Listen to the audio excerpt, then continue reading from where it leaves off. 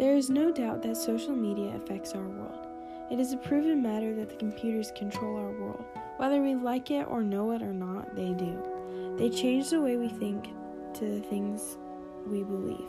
They control what we see. Fake news is more common than not. Social media affects the way we perceive things because all we see is the best. From seeing a skinny fit person to an article about the Jews assassinating the president, who actually knows which one is real? Today's topic is about how social media is one of the biggest reasons as to why anti-Semitism still exists. Anti-Semitic is a radical prejudice and discrimination against Jewish people. I believe if you break it all down, social media should be the first place to abolish anti-Semitism. During the year 2016 to 2018, anti-Semitism grew 30%, which is also the beginning peaks of social media.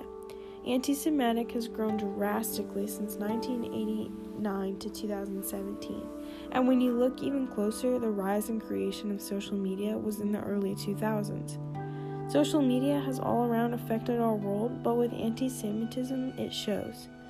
Our minds are filled with hundreds of stories a day, and who knows which ones are real and which ones are fake. We often see posts that make us come to conclusions and have an opinion before we even know what we just saw, read, or heard was real. We are so easy to judge and jump to conclusions in the 21st century. Things on social media can spread so quickly. For example, if someone were to say that the Jews caused 9/11, the next day it would be an investigation and cover story.